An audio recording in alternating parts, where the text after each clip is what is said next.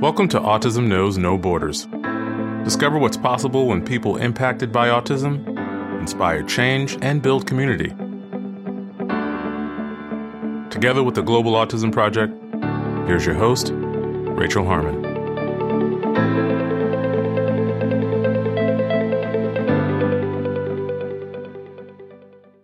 Hello, everyone. Our guest today is Tiffany Hammond.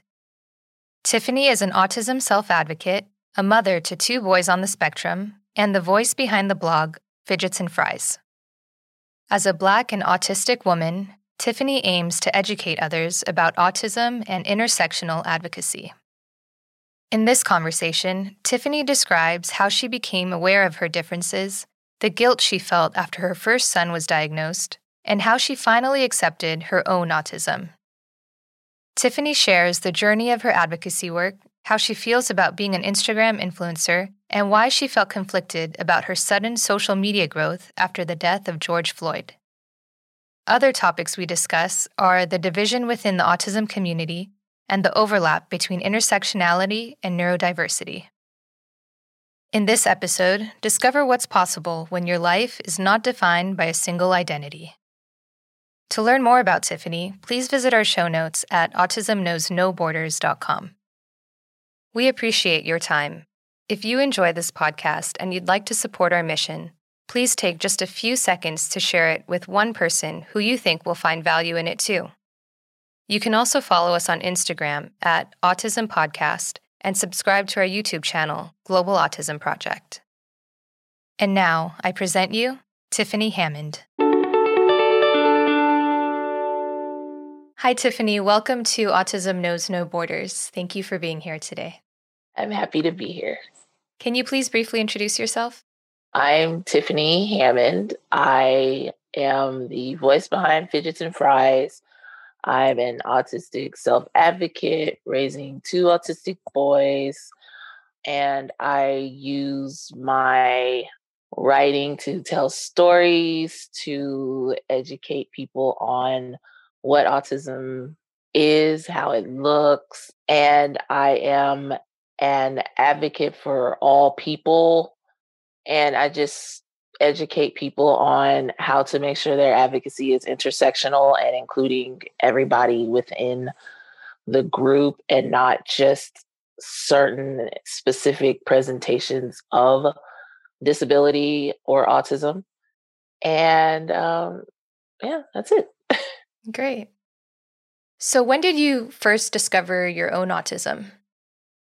I was 18 and I was a freshman in college and I was like 3 or 4 hours away from home. And that was when it kind of hit me more. Like I was always felt different growing up, and just everything I think was magnified when I was no longer at home and I was no longer surrounded by all those things that I used to make myself feel safe. Like I created like a safe space in my room, or I had a special place to go in the neighborhood, and I didn't have that anymore. I was just kind of in a new place in a new city with a lot of strangers and a lot of different responsibilities and things that I had to do and learn and do on my own. And at that point, I didn't have a diagnosis, of autism. So I didn't have the supports at school that probably would have helped me. This was just kind of just there. And I lost a pen, and it was like a really, really special pen to me. It was like one I had forever. And it had a troll topper.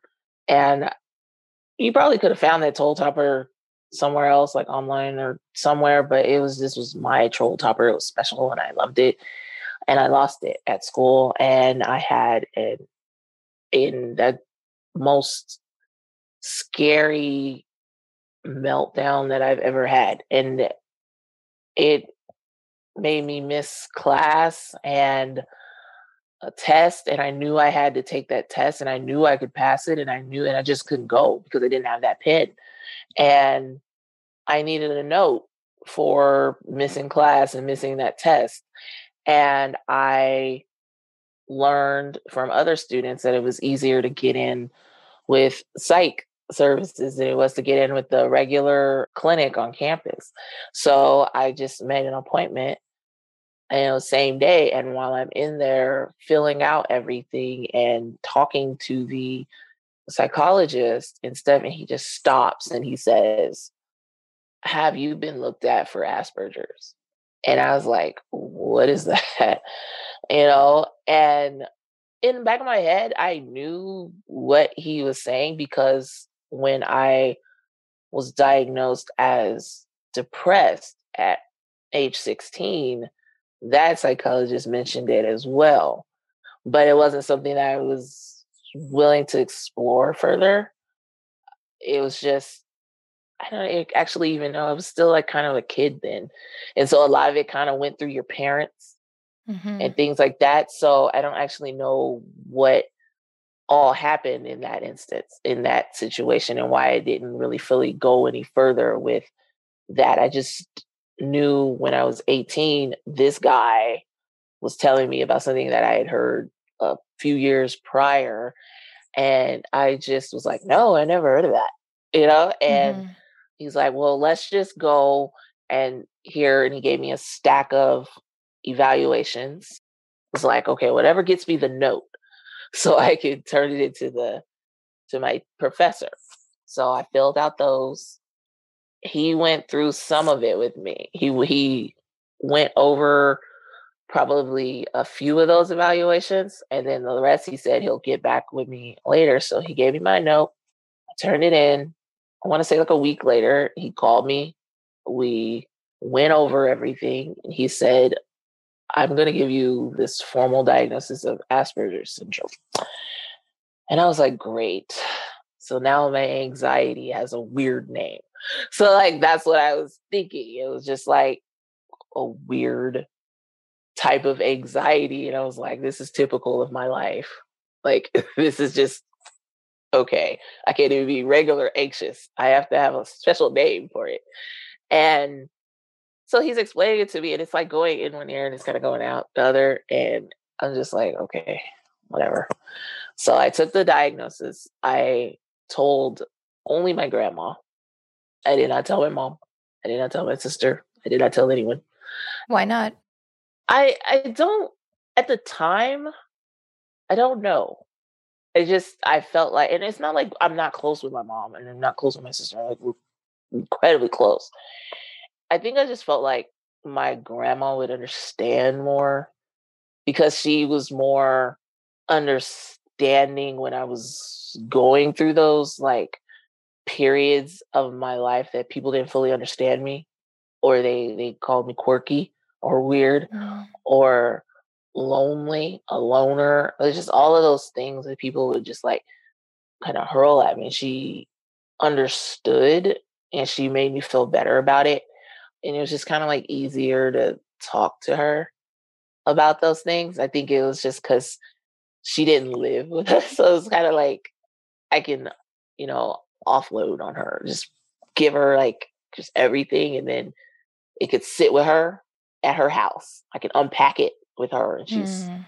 not at my home. And then instead of unpacking it with my mom or like my sister, and then they have it in their head and it's just there. And then I didn't know if they were going to like constantly remind me of this or they were going to treat me differently because of it or what. It was just easier to just I'll tell her. I needed to tell someone. I didn't want to tell everyone, but I needed to get it out of me. And so I told her, and she just said, that makes sense. And then that was it. She just moved on. I was like, oh, okay, that's pretty easy. And so, like, I felt like maybe I could tell someone else, but it took me a long time to find somebody else that I could tell. And I told my husband. Well, at the time, he was my friend, but I told him. But I think I had a different reason for telling him. I think it was just kind of like trying to push him away because I wasn't really good with talking with people or interacting with people. And then here's this guy who like actually seems like he wants to know me, Mm-hmm. but I don't know what that feeling meant. Like what that all involved. It just felt taxing. It just felt like I got to use all of this words, so like all of these to talk to this person, and he always wants to know more, like and more, like, and it's just like, Right. oh. How did he respond when you told him that? He responded just like my grandma did. It was just like, I told him, and he was just like, "Oh, okay. Well, you want to go to McDonald's?" And I was just like, "Oh, okay." So then there was another person. There was a second person that was like easy to tell, and I felt like, wow, I can tell people this. But as I was like gearing up to tell other people, that's when I started to realize that the world wasn't as kind or accommodating as my grandma and my now husband was. It was a lot. I would see the people make fun of the other people for just thinking they had a diagnosis, like in class. Mm. And they wouldn't even know. They would just assume that. Or the horrible interactions that I had with my roommate, because she saw firsthand the meltdowns, or me like talking to myself, or like me like fidgeting with different things, or kind of like rocking, or just kind of like, she would see that. So then she would tell people. And then that kind of like spread. And I stayed in a small house. Like, so it was like 30 girls, 30 freshman girls in a small house, and we shared everything. We shared the laundry, we shared the little kitchenette, we shared the great room, or the everybody knew everybody, and everybody knew this person's business and this. And so it was just a situation where I was like, I don't want to bring any more attention to myself. I don't want to do that. So I didn't really explore what Asperger's was. Well, it was Asperger's then, so autism. But I didn't explore what that diagnosis meant. Like, what does it actually mean? Like, why do I feel this way? Why do I have these sensory issues? At that point, I'm just still thinking it's just this weird anxiety that I'm having. It's just, that's all it is. And all I got to do is just treat the anxiety, and then I'll feel better, And so I didn't really like go into, what is this? What does it mean? And how does it affect my life? I didn't do that. When did that change? I want to say when my oldest was probably 9. Okay. It took that long. It took that long. And how many years after your diagnosis was that? Probably almost a decade or so. Wow, okay. Was it like some kind of denial? Yes, it was denial. It was fear. I think I felt almost more comfortable before I had kids with telling people, like I was building it up. I think I told like a couple of friends maybe before I had my oldest. And he was diagnosed with autism at 17 months. Mm. And then that's when I went into full sadness. I don't want to say denial, because I felt like it was my fault. So I felt like it was just like, I did this because I didn't fully accept my diagnosis. I didn't learn what it was about. I didn't know what it meant. I didn't do any of this. And 2, I was mad at genetics. I was mad at me. I was mad at like who I was, like, DNA. And that sent me into like a deep, deep, dark space after he was diagnosed. It was just like, this was my fault. Mm. And then I didn't want to even fully confront the autism within me, because this is what, I did this to my son. And I didn't want to learn about it. And I think I was in that space for probably, I want to say like 6 months or so after he was diagnosed. I was kind of just going through the motions. I was just doing what every one of the caseworkers said, just follow this protocol, sign him up for these programs, have him see these doctors, have him, and I was just kind of just still doing it, going through the motions.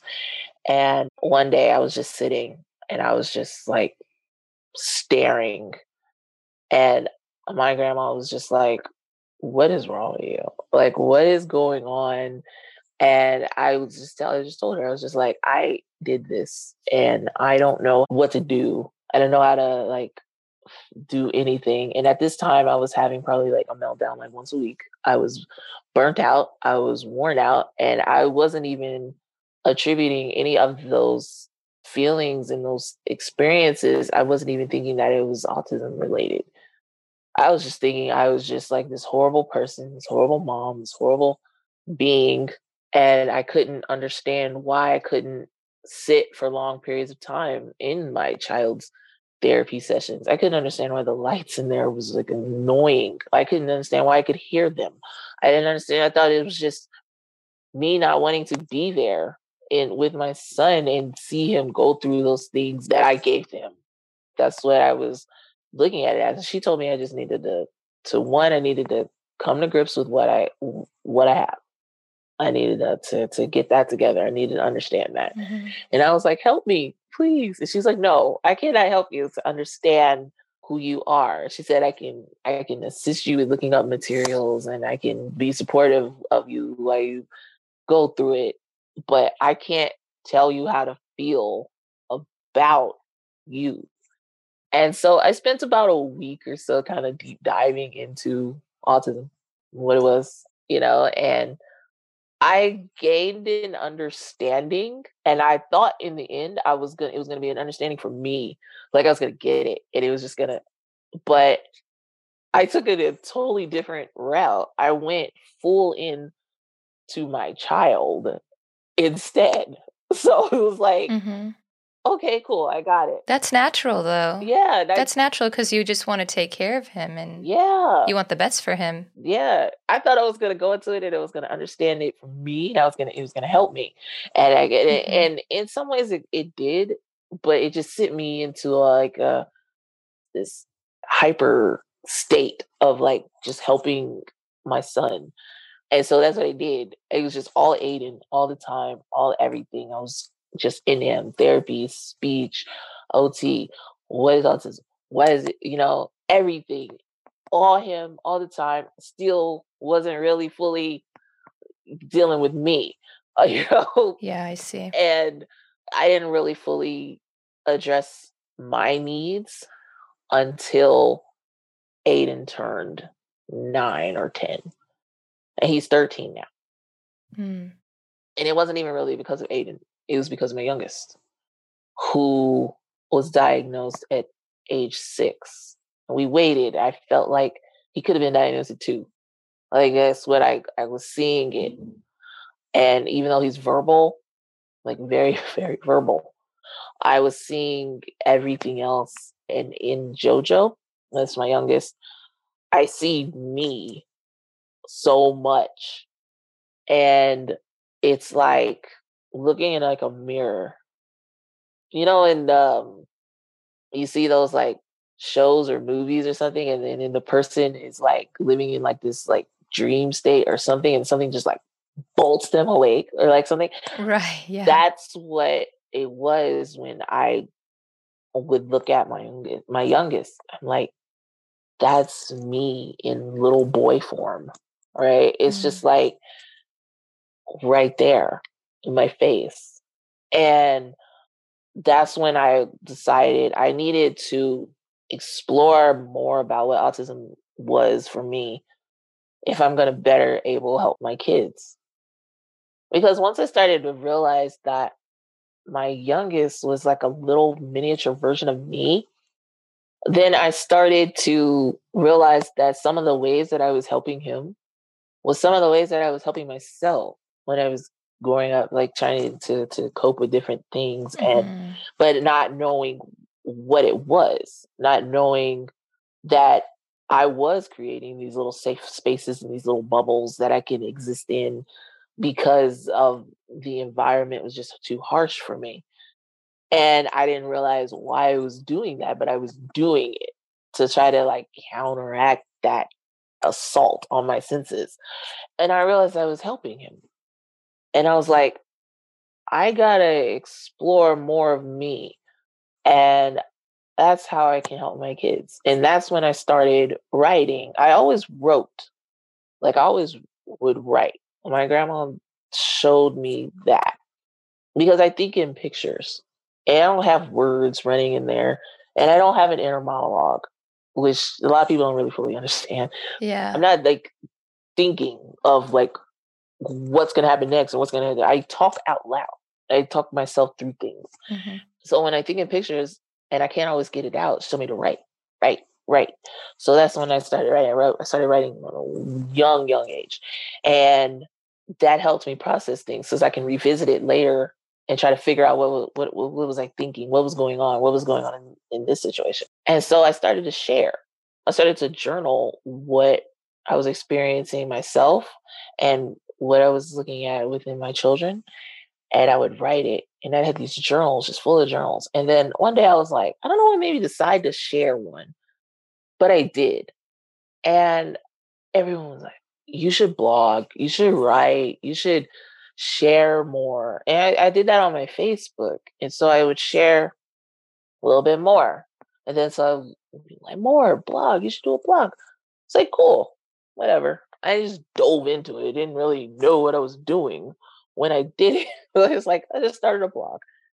And I just shared on there. I was very unsuccessful in the beginning. It was just me just sharing a bunch of stuff that didn't really make sense to, and I wrote better when I was writing for myself and then I would just happen to share it. But then when it was like a blog, it was just like, oh, the shares have to be more deliberate now and they have to be more. Now you have an audience. Yeah. Right? And so the writing suffered. I can admit that it was just bad. and while a lot of people were still saying it was good, it was just bad. I didn't like it. I didn't do well at it. And I was burning myself out trying to maintain this blog I wasn't happy with and I wasn't growing. And there was a lot of things going on in our lives. And I was being more of an advocate in real life. I didn't think to write about that. I was just doing it. Like it was always a new fight.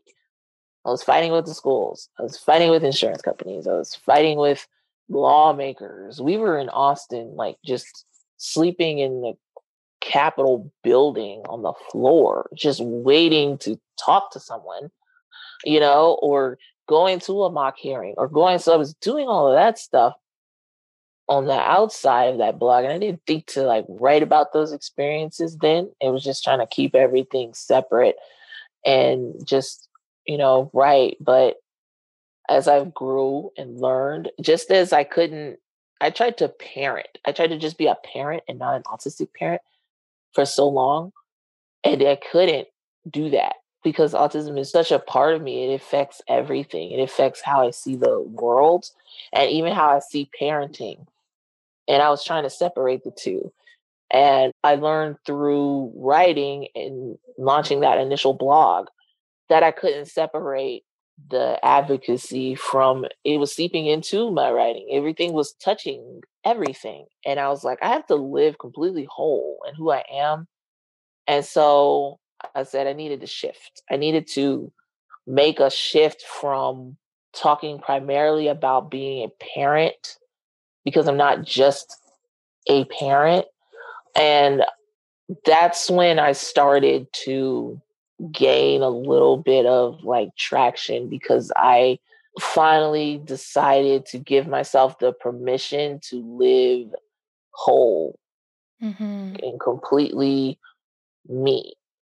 Without like categorizing yourself into these different boxes. Right. Without the little boxes. I mean, and the autism community itself will pit you against yourself. And it's just like, this community is incredibly fractured. And I felt when I first started blogging, the only time that I would touch on those other identities that I claim was when I felt like I could definitely be the glue that glues everybody together. Because I'm like the mom and I'm like autistic and it can work, and that couldn't be my responsibility. That's a lot of pressure. It was just, I couldn't do that. I couldn't do that. When I went and I shifted from being just a parent blogger, to embracing everything, that was when I realized it wasn't really on me to heal this divide.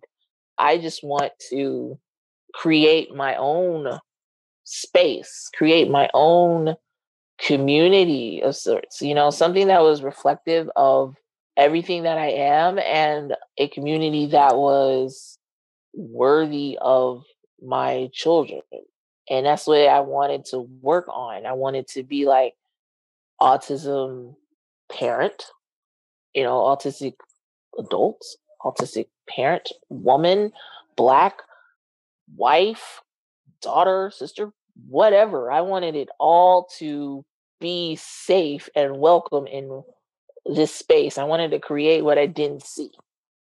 And that is what I have been trying to work on full time for the last year or so, trying to get that out. Yeah, and it's great. Your blog is called Fidgets and Fries. Yes. And so your audience is all of those different groups that you mentioned, people who can relate to you. So what inspires you to write now? Me. Honestly, I think that's why when I was having the problems in the first place, when I first started my blog, is just like I wasn't thinking that much of myself. I wasn't selfish enough. I needed like a little part of me that was just like, you need to do this for you and how you feel and how you operate and stuff. And that is what I go by. I always will say that the day that I am no longer saved by writing is the day that I will no longer do this. I will like shut down my blog. I will not advocate. I will not do any of this, because writing is what holds me together. And so I have to write for myself and no one else. I always write for an audience of one. And it's me. Yeah. Do you write every day? I write every day. I write all the time. I wrote a 3-page paper on our table, our dining room table. What was it about? I was trying to make it come to life. Ah, interesting. Yeah. Like I was trying to challenge myself. I'm like, I wanted it to be like this table and it's just sitting there and it has all these stories to tell, like from its humans that come and sit at it, and all the nicks that it has, from the little human children who hit on it, it's just like, yeah, this table just had all these stories and it had all this history and all these things going on with it. And the table has had so many different chairs because the chairs have broken. So so it's like it gets introduced to all these new chairs.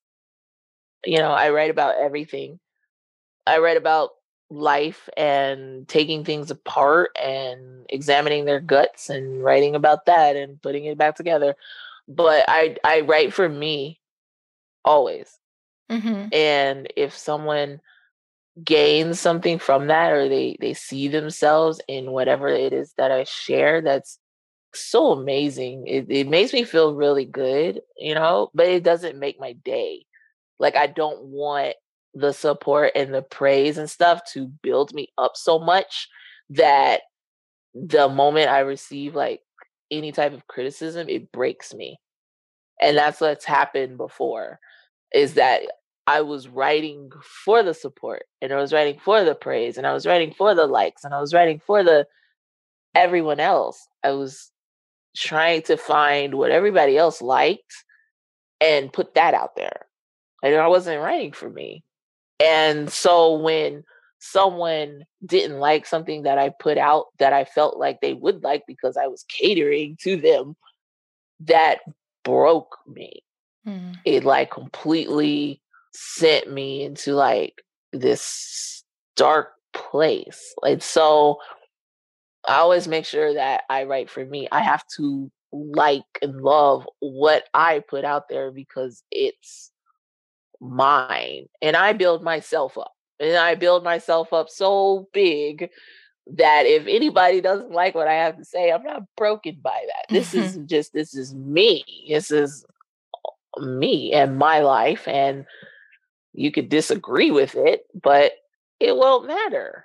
That's a powerful place to stand. Yeah. Yeah. It took a long time to get there, but it took like so long to get there. And I probably would have got there sooner if I would have listened to my grandma, but you know. Yeah. Tiffany, I want to talk about a blog post that you wrote about a month ago titled, Am I Good Enough? In which you talk about feeling conflicted with your growth in the social media world in just a few short months. So could you talk about why you were feeling that way? I didn't know if I deserved it. Like, I was angry when I wrote it. It was like anger, and it was kind of mixed with a little bit of sadness and mixed with some frustration. And I was angry at everyone, and I was angry at myself because I was angry and I didn't know if I should be. And it was like me spending like 3 years or so. Like, I didn't just start this. Like, I spent 3 years screaming into like the wind, I guess, about the issues that hurt us as not only Black Americans or Black people or Black disabled people or Black autistic people, just all of those. And no one was really hearing me, and no one was seeing me, and no one was understanding that pain and that I was going through, and they didn't get it. And I was spending all those hours in those hallways sleeping to talk to legislators, to tell other people's stories. I wasn't there to tell mine. I wasn't there to tell my kids. I was there to fight for other people who did not care about me. What were you fighting about specifically?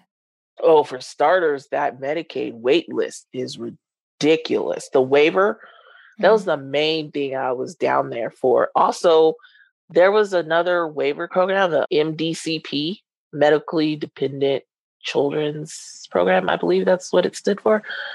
And my son used to be on it. And then they made cuts. And so many children got completely kicked off of it. And for my son to qualify in the first place for it, even though he definitely needed it, the nurse that came out had to almost jazz it up, had to make him even more disabled to get it. So those were the main things we were down there for. And I'm down there with a collection of stories from other families whose children has been kicked off, or their services have been cut. And we're down there with a stack of stories, and one is mine, and like the 2 dozen more are not. And we're speaking on their behalf. And we're attending the mock hearings, and we're learning all that we can. Me and my husband. And I am sharing our experiences that are unique to us as Black disabled people and families. And it's nothing. And you hear nothing. Or when they do comment, they're like, well, I don't think it's a race thing. I think that we just need to all stick together and it's going to all work out. They don't help disabled people in general. And I'm just like, okay. And it was just, that's the same thing you get the entire time. And I was writing about that. And nobody was really hearing it. Nobody was getting it, except for the few people that did follow me at that time. And then George Floyd happened, and he was murdered. And they went through that period on social media. They were like, well, we need to amplify Black voices and listen to us. And they blacked their squares and things like that. And so they started sharing my stuff a lot more. And so I think it reached somebody. I don't know who it reached, but it was somebody who had like a lot of followers. And then they shared it. And then so I started getting more and more people coming to my page, and it just kind of like blew up from there. And I didn't know how to handle that. I wanted people to hear me. Mm-hmm. Like I wanted them to understand what it is that I'm fighting for, what it is that I stand for, and want to help. Much in the same way that I help them, I want them to help me, but I want them to want to be here for that reason. And I couldn't tell if they were there because they saw something in my message that moved them, or if they were there because favorite influencer told them to amplify Black voices and go follow people.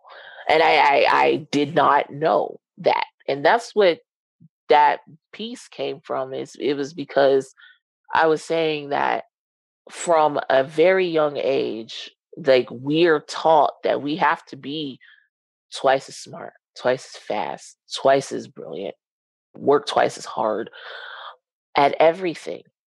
You mean because you're Black? Yes. Sorry, I left that out. Wow. That's okay. um, yeah. And I didn't really fully understand it. I didn't understand why my grandma was and my mom was teaching me these things at such a young age until I experienced it at such a young age. I was 8 and I wrote a story about socks that came to life, and it just caused all kinds of trouble. And the teacher didn't think I wrote it. Wow. She basically accused me of not writing it. And I didn't understand it at the time. I'm just like, she said I didn't write it. And I wrote it, and it was just like a big thing. You mean more than just that you were 8 years old and that you could have been a good writer for being 8? Yes, more than that. Okay. It was just, I didn't get it at first at all until she would do other things throughout the year. And then I got it. I started to kind of understand it a little bit, but still my 8-year-old brain is just like, we're not getting it just yet. But, as you get older, you learn it a little bit more. And I was saying that we work so hard to show that we're capable enough and that we're brilliant enough or smart enough. And then when we finally are recognized for something, we don't know if we deserve it. And so that's what made me frustrated with myself. I'm like, I know I'm more good writer, or, because I feel that. I feel it, but here I am doubting like my ability to be a writer or to be an advocate. I didn't know. I was like doubting myself. I'm like, this kid who grew up doing nothing but writing, grew up doing nothing but trying to make my own little world better for myself, and not just myself, all of my little animals. Mm-hmm. Like I was advocating for little ants and animals and all kinds of little things. And I've been spending my life doing that. And then I doubted whether it was real or that I was good enough. Mm-hmm. And that angered me. It angered me because I felt that way. It angered me because I live in a world that makes me feel that way. I was frustrated that it took the murder of George Floyd for people to see me. I was just angry and sad and frustrated. It was just like so many different like emotions that went through me. And then I just wrote that. And I was just like, I don't even know why y'all are here, really. And when I sent it, when I shared it, I was like, will I lose all the people that I just got by saying this? But I have to write for me, and I have to put that out there. That's what I was feeling at the time, and then I put it out. Do you still feel that way, or have you thought about it more and you've shifted now? I don't know. My feelings are still kind of complicated on it. I do feel better about it when these are those moments where I wish my grandma was here because all I have are her stories. And so I just kind of think back on something she told me one day when she said something else might have gotten someone in the door, but you made them stay. Mm-hmm. And so I was just thinking that. Exactly. And Tiffany, like the thing with Instagram, you know, people go to people's pages all the time, but not everyone follows. Yes. Not everyone becomes like a subscriber to your content. So your grandma's right. Like there's a reason that you have, what is it, like over 15,000 followers now? Yeah. I try not to look at it because I get more and more overwhelmed with it. But no, I've checked out your page and you have a lot of engagement. Like, I'm not just trying to make you feel better, but I think this is important for people to understand too, that sometimes things may feel performative or whatever, but there oftentimes is like a genuine interest there too. Yes. You know? I am in a way better place than I was when I wrote that. I was still trying to sort out Instagram first. Yeah. Because I was learning the whole thing. I was learning hashtags. I was learning all kinds of things at that time.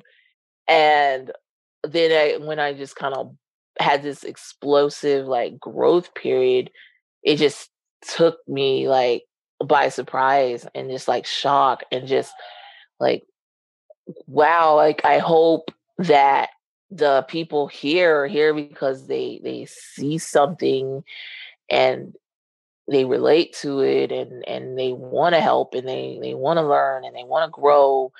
And I couldn't find it in me to believe that just yet. Mm-hmm. And I think it's just because I feel like we're all like the sum of our histories and our context. And my history has shown that a lot of it was performative. And so like I enter into it with doubts and I enter into it with skepticism. So that it was a lot of that playing in there in the back of my head. And then when I thought back on, my grandma's words and stuff, that made me feel a lot better. So I'm not in that same headspace that I was. I love and adore the community that I have because they are, like you said, they are highly engaged. They are engaging with each other. And it's not just autistic adults, it's also parents. And they're engaging with each other. Mm-hmm. And there's like very little conflict. And I can talk about the hard stuff. I can talk about racism and it not be received in the way that it was when I initially started talking about it. And so that is incredibly amazing to me. There's some things that, like some of the people that did amplify my voice or share me or whatever, some of those people or accounts have been incredibly silent since then. Like you don't see it in their content, you don't see it in their shares, you don't see it in their posts. And that there is incredibly frustrating because you know that their intentions weren't pure when they did it. But I'm trying to find the good in it because they sent a lot of people my way that are. So, Right. So I thank them for that. And I am very appreciative of all the people that are in my space that listen and they want to help and they do understand and they do get it. I love that. Oh, that's beautiful. You're building a community. Yeah. And so what's it like to be an influencer? Oh my gosh. It's weird and scary and overwhelming. That's why I don't check my follower count. Like the last time I checked it, I had hit 10,000 and I was so happy because I got the swipe up button. Yep, everyone wants that. I was like, okay, y'all can swipe up now because Yeah. I have such a hard time with trying to figure out links and then putting it where, and then I forget, and then so I'm like, oh my gosh, it just makes it so much easier. And so I was happy about that, but I was still overwhelmed.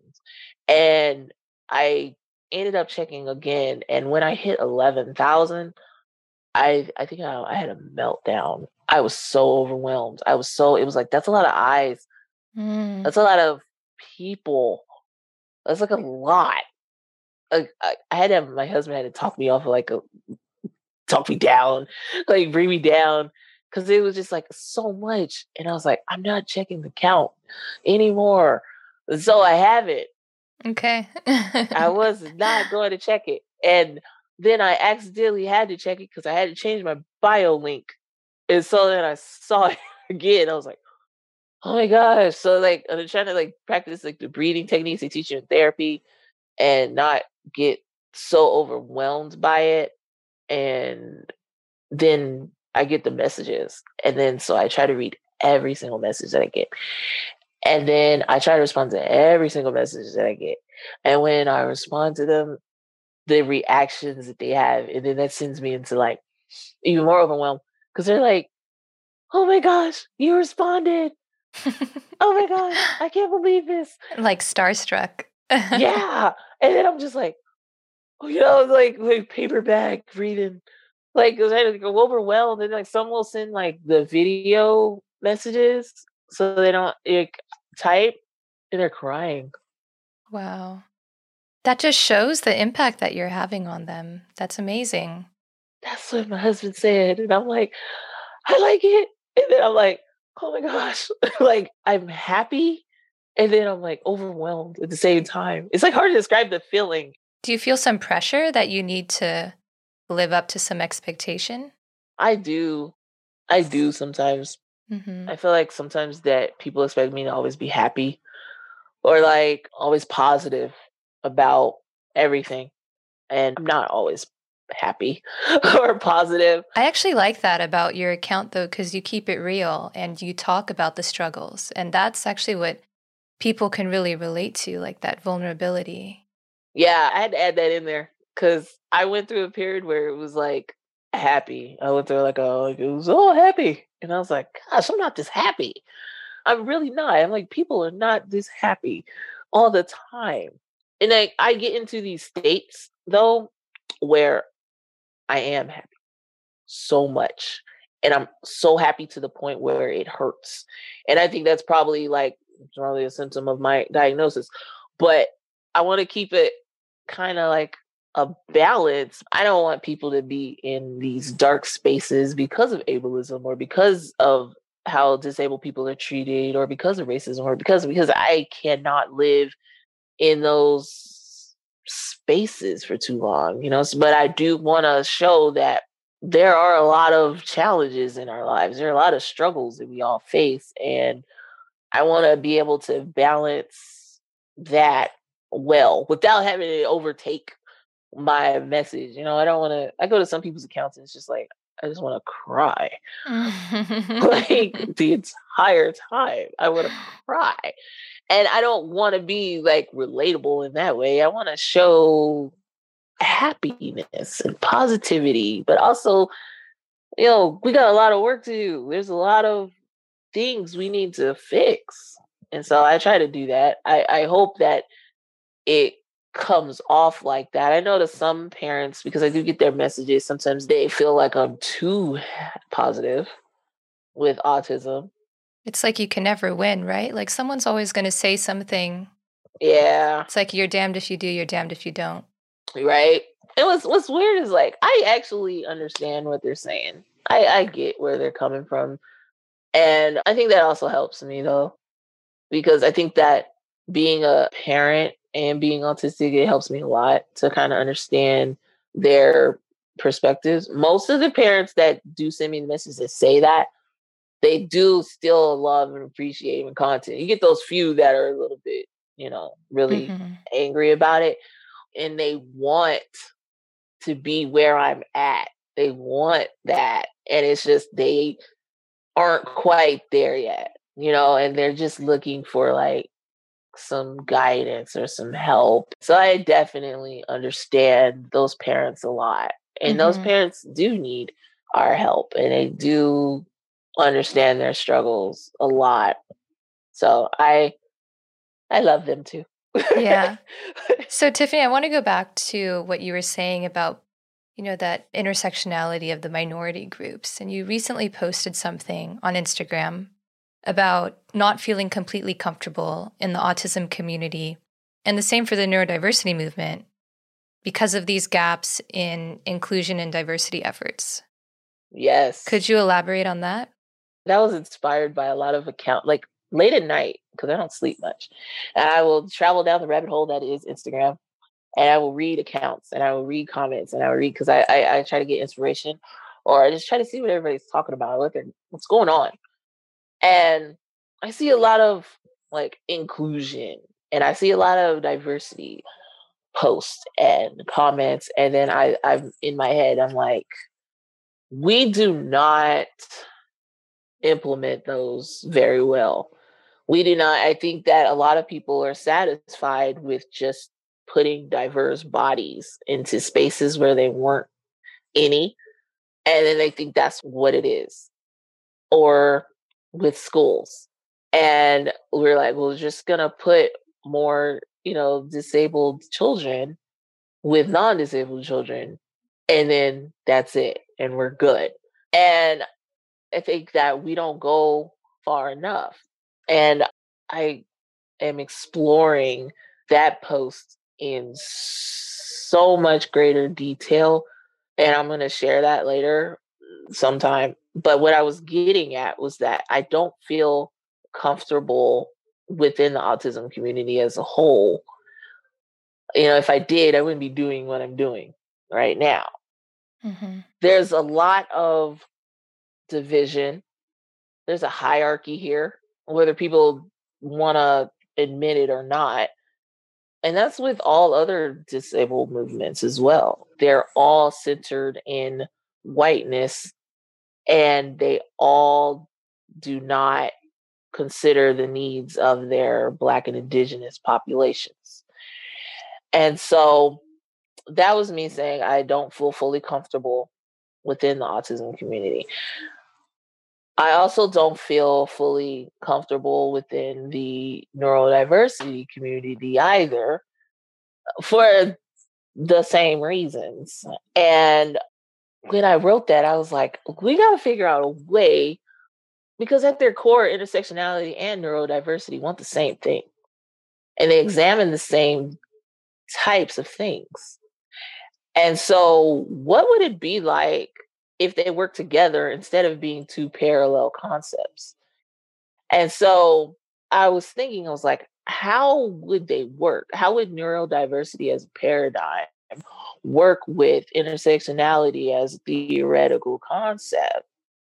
And so that's what I was exploring when I was writing that. I was like, how would that look?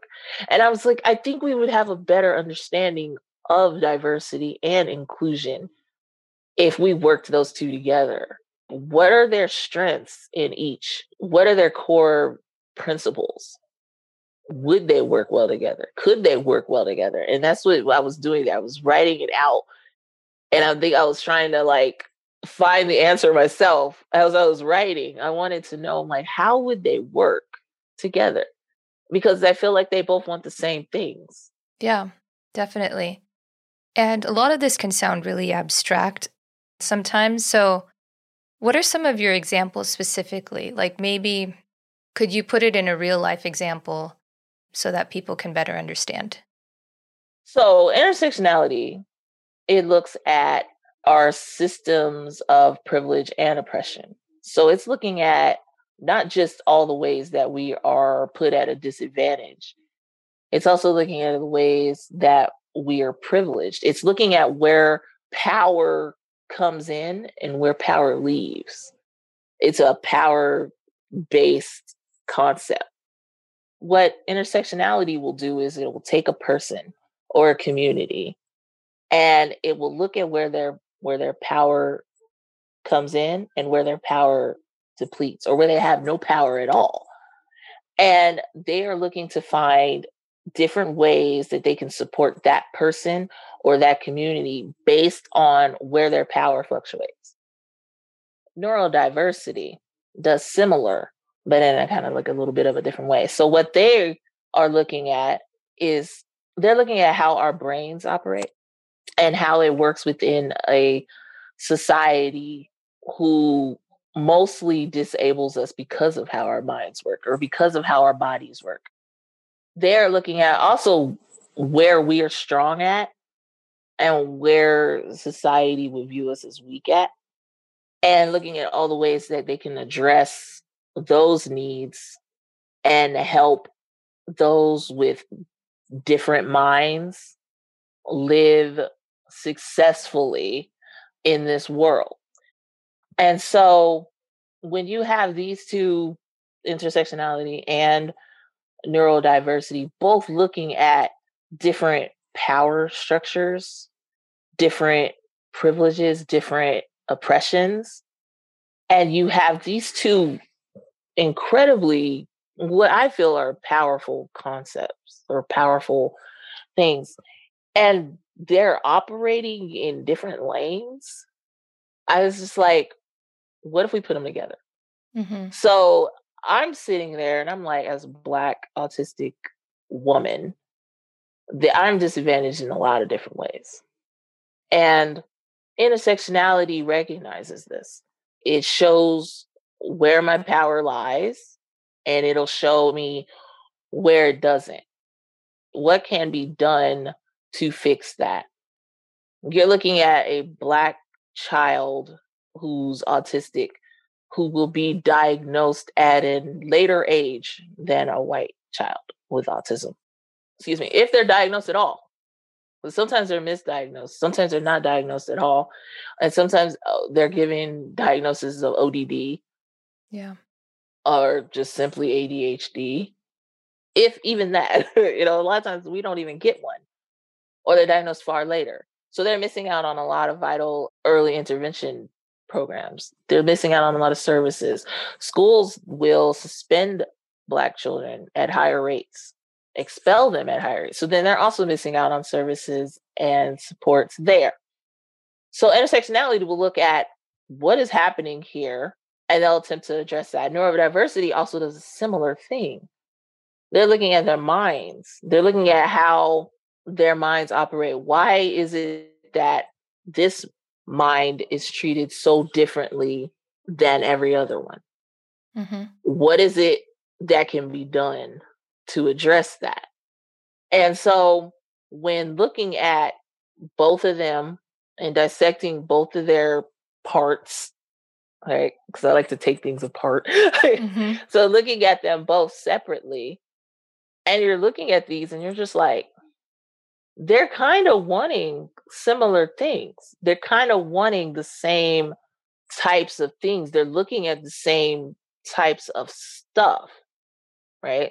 Mm-hmm. So why not try to figure out how well they could intersect? And a lot of times people don't really look at intersectionality from a disabled perspective.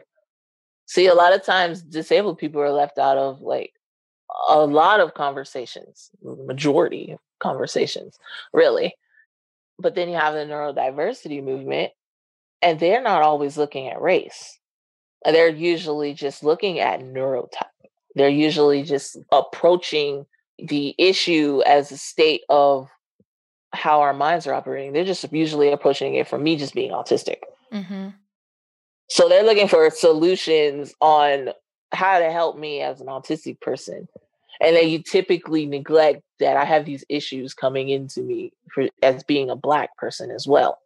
So we need to introduce both, because a lot of times neurodiversity isn't intersectional that much, especially when it cross sections with race or gender or sexuality. It's a large focus on a neurotype, how our brains are, and how we are disadvantaged in a society that leverages normal brains, quote unquote. um, Yeah, you're bringing up a lot of great points, and you're creating that space, like you're saying, through your blog. Yes. You're inviting the different angles to shed some light on areas that maybe weren't. That's what I am trying to do. I mean, even if you were to ask someone who's not in the disabled community at all, but they've heard of neurodiversity, and you're like, what do y'all guys think neurodiversity is? Most of the people that I've asked, they automatically assume it's an autistic movement. Mm-hmm. They don't even consider the other neurotypes out there. Yeah. And so it's looked at as a wholly, largely autistic thing. And they're missing all of the other neurodevelopmental diagnoses out there. You know, they're missing ADHD, they're missing dyslexia. Mm-hmm. You know, they're missing those. They're missing those that have like autism and ADHD together. Right. Or if they have another type of learning disability together. And so at first I was like, well, okay, well, they don't really know that much about the neurodiversity community because they're like outside of it. So maybe that's why they just assume it's an autism thing. But when you actually break it down and you're sitting there and you're looking at it, it does look largely autistic, right? It's like if that's what dominates this movement, you know, and it's like we aren't really looking at other diagnoses that make our minds different, that make our minds different from the general population. And that also, like, we're kind of intersectional in our neurotype as well.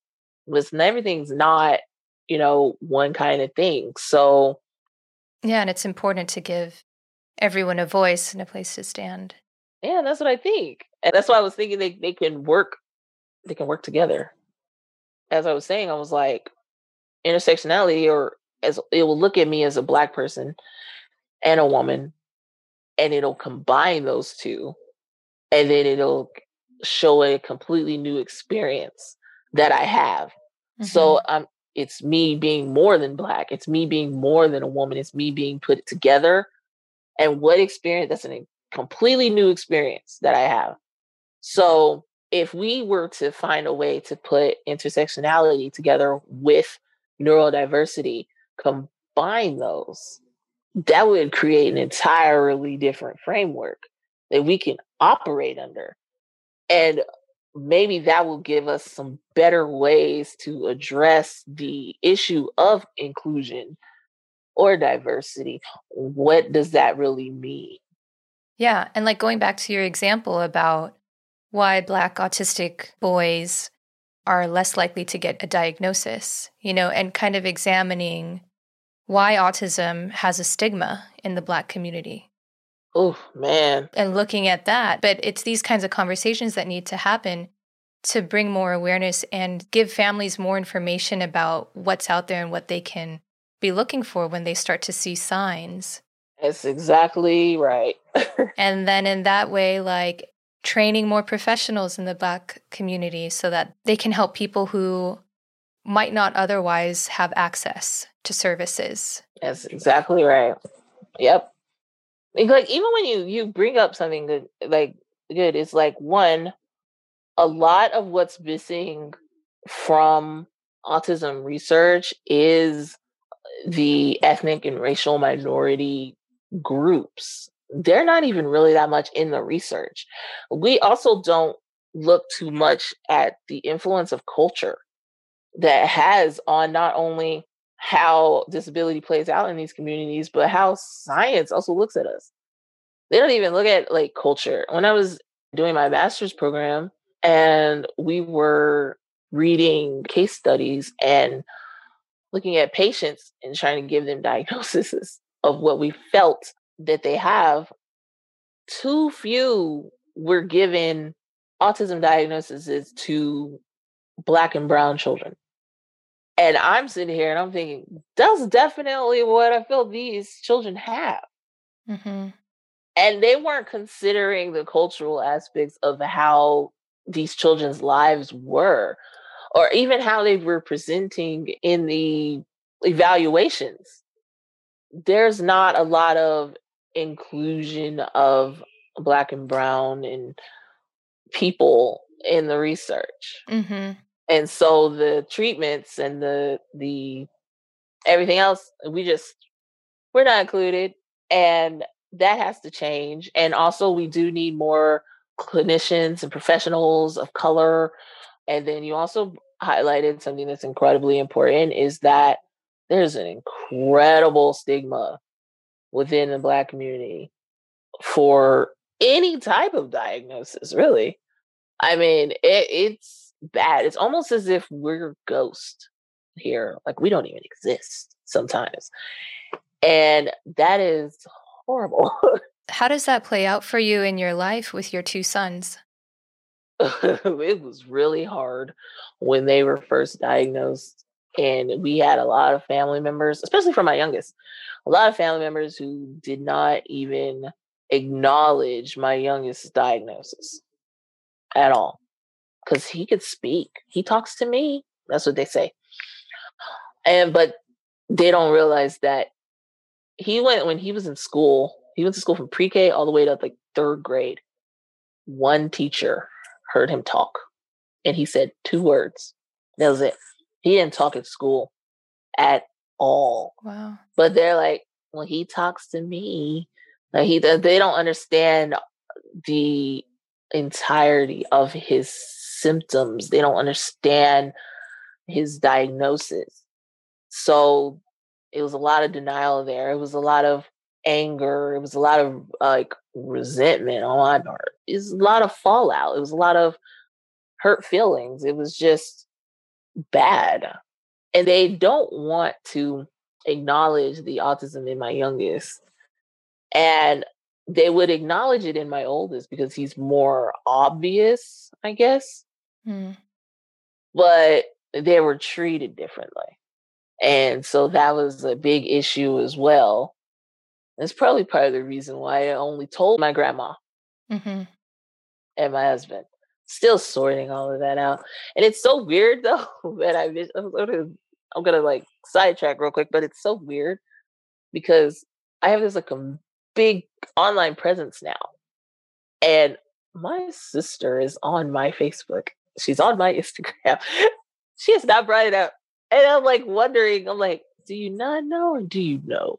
She hasn't brought up your autism, you mean? Not yet. Not at all. And because I haven't told her at all, but it's so weird. Maybe she's just waiting for you to tell her, like, directly. That's what I think. I was like, maybe she's waiting for me to, like, say it. But she doesn't treat me any differently. She doesn't, like, say it. You know, it's just... What's holding you back? I don't know. I tell my husband, I'm like, we're just going to sit down one day and I'm going to do it. You know, I'm just going to do it. That's so interesting that you can be so open to 15,000 people. Yeah. But not with my family. Not at all. I don't know what it is. I don't know. I'm like, well, it's probably coming from this stigma that you grew up with also and what you were hearing. Yeah, it wasn't easy being a kid. It wasn't. And that's a lot of the reason why I treat my boys the way I do and why I share about them the way I do. Because it was not easy to be a kid and then not know what it was about you that was different or why everything was weird for you. Like why the experiences were just different and he didn't know why. Right. Have you explained autism to your sons? Yes. It's a little challenging to do it with Aiden, but I still do it. I talk to him just like I talk to JoJo, and I talk to him like he's anybody else because I feel like he understands me. So, but I keep doing it. It's so hard though, especially with my youngest. It's so different. I revisit it every once in a while. Sometimes he doesn't want to talk about it. He's just like, no, I don't want to talk about it. I don't want to talk about it. And then other times he'll sit and he'll listen and he's just like, okay. I know. You know, it is just like, okay. And he'll have his own story when he grows up and Definitely. Looking back on and thinking, well, I always knew I had autism because my mom would always talk to me about it. Yeah. That's what I try. And I would use different like stories and I'm like, you're just like me when I was like little and stuff. And he's like, so like, okay, and I went and got reevaluated. I went for something else, like, because I just wanted to see, what was going on. Like, I felt depressed.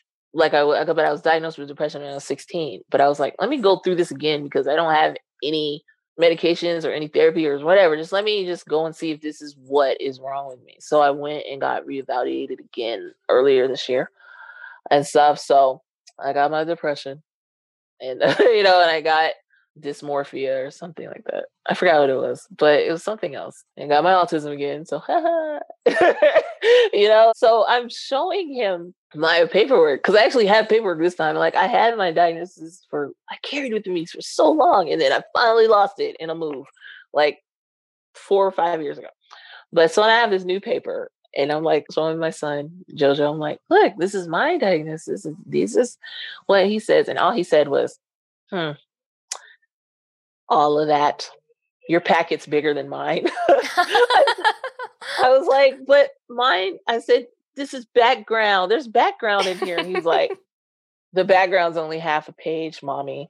I was like, okay, fine. Smart boy. So he's getting a little bit more comfortable with it. And not fully. He still wants to be, just JoJo and everything. And he's not a identity first person yet. So he would not like for you to say he's autistic.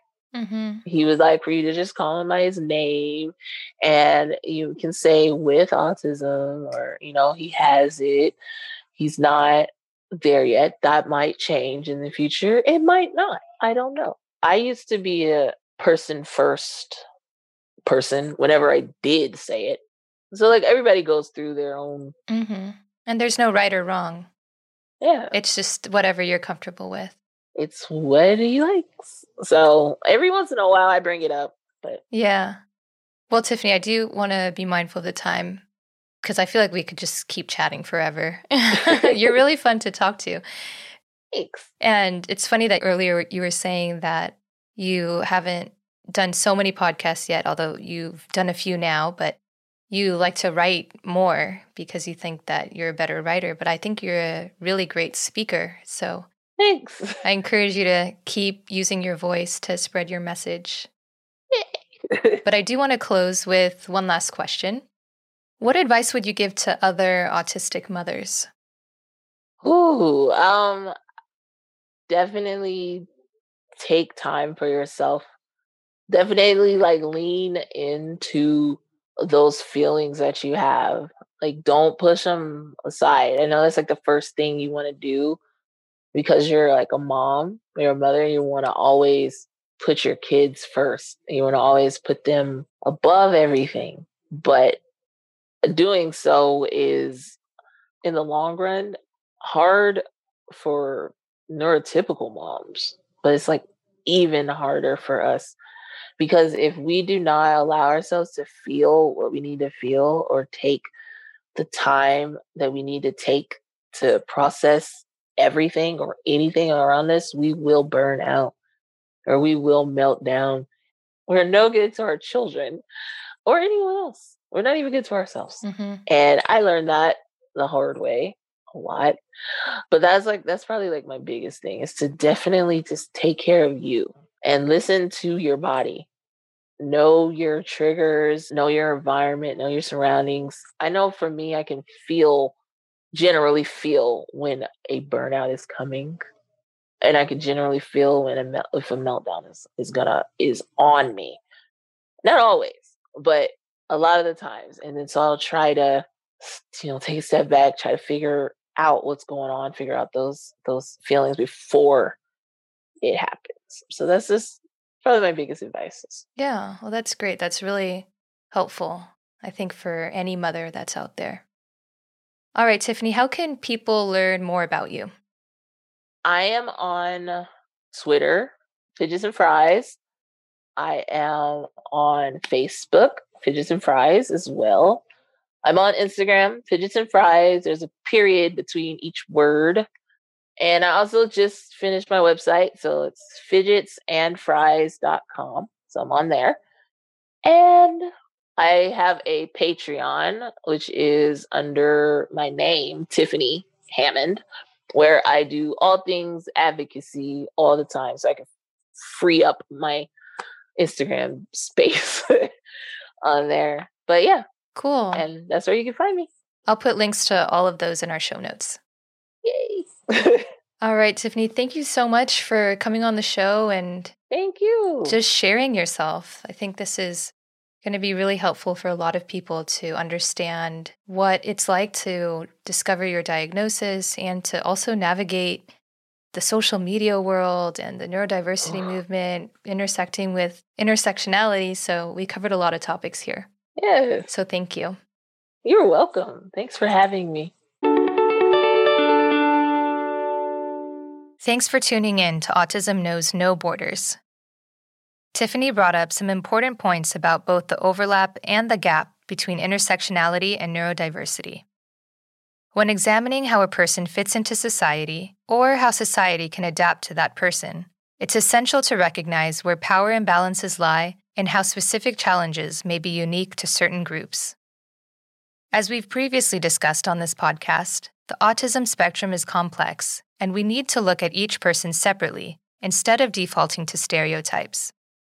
However, on top of the varying characteristics of autism, a myriad of shared factors can have an effect on individual experiences. For example, an autistic gay man in the U.S. who was diagnosed later in life may face struggles different from those of an autistic heterosexual woman in China who received early intervention services. Similarly, other variables such as their socioeconomic status and ethnicity, as well as the level of understanding of autism in their communities, can affect the way their individual experiences are formed. Continuing to identify these differences and similarities will allow for more targeted solutions so that more people can have access to education, services, and a better quality of life across the board. In order to cultivate a community where all voices are heard, we need to start by paying attention to what they have to say. Thanks for listening. Take care. Tune in each week for engaging conversations of how people across the globe are inspiring change and building community. You've been listening to Autism Knows No Borders, brought to you by the Global Autism Project. You can find Rachel's notes for this episode and learn more about today's guests at autismknowsnoborders.com. If you enjoyed this episode, please subscribe to the show on iTunes or wherever you get your podcasts. By doing so, you'll be helping us increase awareness and acceptance of autism around the world.